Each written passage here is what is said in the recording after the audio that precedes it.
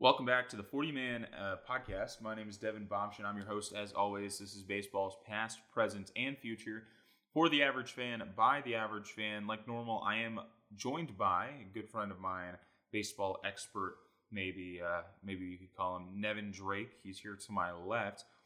And what did we do this last weekend, Nevin? I guess it was Monday, but what did we do? Took a nice little trip up to St. Louis for a birthday game for our friend Brady. Caught the Royals playing the Cardinals in a postponement makeup game. Had a good time, other than the final score. You know, everyone being Royals fan due to the Royals being that hometown team situation. We were a little disappointed with the loss. It hurts to lose 1-0, but it hurts even more that it's 2022 and the Royals lost 1-0 with Zach Greinke on the mound. So it's a little flash from the past, if you will. But that's not the only thing that we did while at the game. We didn't just sit there and watch in Nevin and I's powder blues and Brady's navy blue or dark blue jersey. Red. Royal blue. Yeah, it's royal blue. Royal blue is the official color. We also got pretty good seats. We were third base side. We were right above the Royals or the visiting dugout there at Busch 3.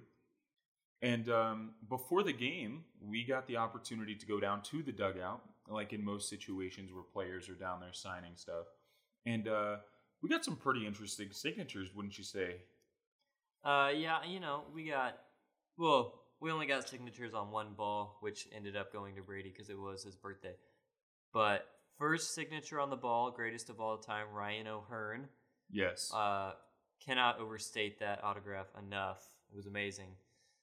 Secondly, just a name that I like to talk about quite a bit, Bobby Witt Jr. It was a pretty decent signature, I'd say. This was all pregame, mind you. Pregame, yes. So we got those two to sign Brady's ball. Yes. Which was the moment that we all just kind of froze, didn't realize what happened, and we kind of just were shaking for the next 15 minutes. And Bobby Witt Jr. spoke words to me. He did. Yeah, I was waiting for him to get the ball. I was standing down by the net where I couldn't get the ball through, and I was panicking because he was looking at me in the eyes. I was like, Bobby, but I couldn't get the ball through, and I looked like an idiot. And then this guy in an Iowa hat, of all teams, I hate Iowa, big Nebraska fan, goes, here, give me the ball. And then I gave it to him. He hands it around the net. Bobby signs it, and as he signed it, I was like, Bobby, you like the jersey? And he was like, for sure, man.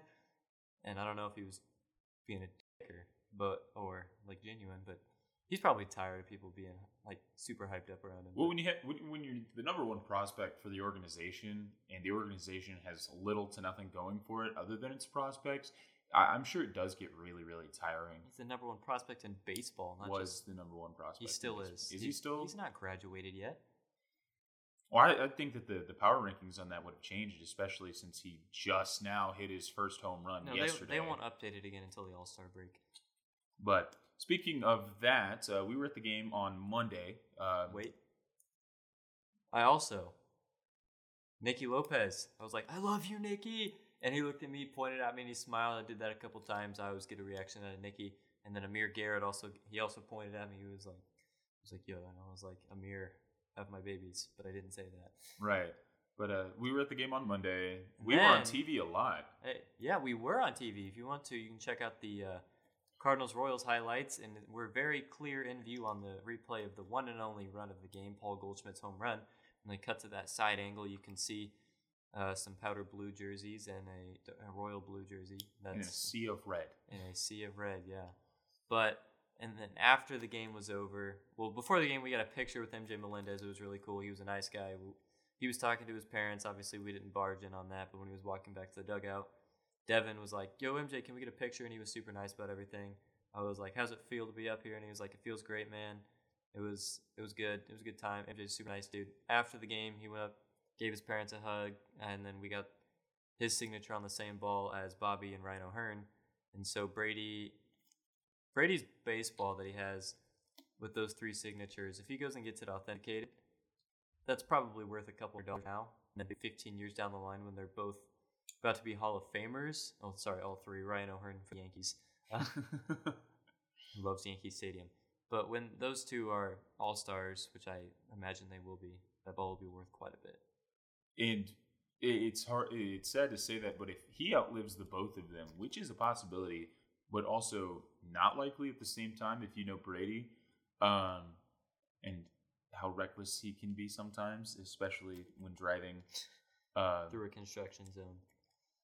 That's a side topic for a whole different style of podcast. But if he can outlive the both of them, that ball will be worth thousands, if not more, depending on how their careers go. Yeah. But we were at that game, so that was a fun game to go to. Cool, fun experience. I've never been to a game at Busch. I love Busch. I've Great never been- stadium. Beautiful stadium. People were really nice too, other than the people, just the select few that were like, "Boo, Royals." And I was like, dude, don't care really. Like, Yeah, we got there, and we were there. So there were four of us. There was Brady, four of us. Nevin, my girlfriend went with us, and then myself. We were all in Royals jerseys. Brady, Nevin, and I in our Bobby Witt Jr. jerseys that I had talked about in the previous Game Experience podcast episode. But then my girlfriend was in a Whit Merrifield white jersey. We got booed for like no reason. Yeah. Right. I mean, I understand there's the I-70 rivalry between the Royals and the Cardinals, but it just goes to show that the Royals are the best team, the best fans in baseball. Yes. I did purchase a cream Nolan Arenado jersey. I had to keep myself from spending that much money on a player that I don't care about's jersey. I like Arenado. I didn't do it because I'm a bad fan, all right? I did it for the simple goal of having a jersey for all MLB teams. Which I have you beat on right now. Yeah, I have 3 different teams right now. I have a purple Charlie Blackmon Rockies one, got the powder blue Bobby Witt Jr. one, and I got the cream Arenado one, and then I guess I have a blank white Royals jersey too, just at home. I guess I could go through mine since you mentioned yours. I have, and ironically, Nevin pointed this out while we were looking at my jerseys the other day. Every single player that I have has either been traded or was traded from the team that they were on at some point in their career. Except for Yadier Molina. Except for Yadi and Bobby so far. Yes. I have a Bobby Witt Jr. powder blue Royals. Because the powder blue is like one of the only acceptable Royals jerseys that you can have as a fan. So clean. That of the City Connects, I really like the City Connect jersey. I don't think you can go wrong with the Royal or the... Just don't get the gray one. Right. If they could update it so that it looks a little better, like release a new gray jersey for them to wear on field, it'd be so much better. But I've got that powder blue, and then technically I have that white Whit Merrifield jersey that I gave to my girlfriend. And then I have the gray with the yellow accents Josh Bell Pirates jersey. Who was traded. I bought that right after he was traded to the Washington Nationals for a heck of a steal. I have the teal Ichiro jersey from the Mariners. Traded. But he's still part of their organization, so I'll count that as a W. I've got a white Cardinals jersey because it was on sale. Yadi Molina, probably my 3rd favorite catcher ever. First one being Salvador Perez, obviously. Kurt Suzuki. Second one being Kurt Suzuki because of how clutch he was in the 2019 World Series run. I have the Black Players Weekend T3 Trey Turner jersey. Traded. He was traded to the Dodgers last year in the events that made me cry more than anything other than some funerals. And then I have a, the white with the sparkly gold and then the navy Lorenzo Cain Brewers jersey. He was traded from the Brewers and then he was picked back up after the Royals couldn't afford him anymore. Which I bought after he was already on the Brewers again. Do you have any more? I'm trying to think. Oh, I've got the All-Star Anthony Rendon Angels jersey. Wasn't traded, but he did sign somewhere. He did sign somewhere else. I think that's all of the jerseys that I have in my closet right now.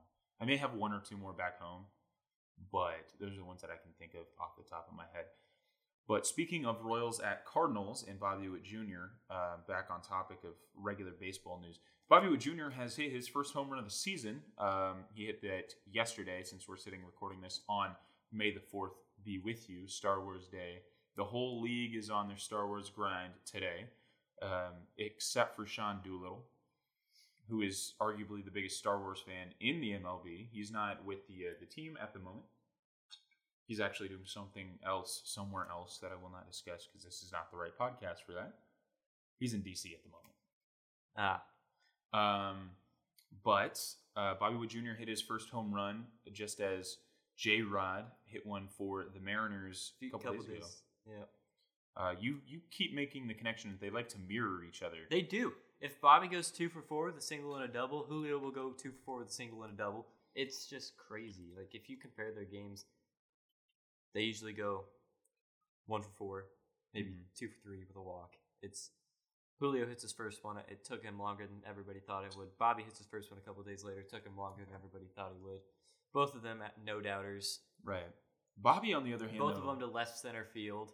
That is weird. It's like weird. Castellanos. Harrison Bader, I don't like you. Bounced back into play after bouncing off a couple of Cardinals fans' hands, and he threw it up into the fountains, purposefully or not. We don't know. I'm going to say it was, because he knew that was Bobby's first home run. Threw it into the fountains. Some guy had to fish it out with a fishing net. So Harrison Bader, no, I don't like you anymore. I still like him. I like that we can call him Darth Bader. But it is interesting that they mirrored each other, and despite J-Rod being ranked higher in the rookie rankings according to MLB.com, Bobby Witt Jr., I think, is despite his hitting streak being snapped today, going 0 for in their competition in Kansas City against the Cardinals today, I think that Bobby Witt Jr. is still debatably a better player, especially from the defensive aspect, because he has some pretty serious highlights at third. And he played his first game at not a full game. Just moved there in the ninth, I think. Played shortstop for the first time. I didn't get to see if he actually got anything at him, but I'm sure he did fine. That is his natural position. But let's get off the topic of Royals baseball, since we like to talk about We need the to Royals. do a Royals podcast. Right. We talk about them way too much. I want to move on to another quick little news segment, I guess we could call it. Let's talk about Angel Hernandez real quick. He had that game, the Phillies game, a little while ago, where he had debatably the worst game of an umpire in modern baseball statistics. And we talked a little bit about it the other day, but it came out recently that the MLB will rate umpires' performances different than than the rest of the league, or the TV will show us. Apparently, and this was broken on Twitter by Jeff Passan, who is an absolute savage on Twitter, mind you, and we'll talk about that here in a second. The MLB rated him, what was it, 98%? That was 96 or something like that, accurate, because they have a 2-inch buffer zone that's considered an acceptable call inside and outside the strike zone, which I think is unfair. If you're gonna have that rating system for the umpires, we should be able to see it so we can accurately see how well they're doing from the league perspective.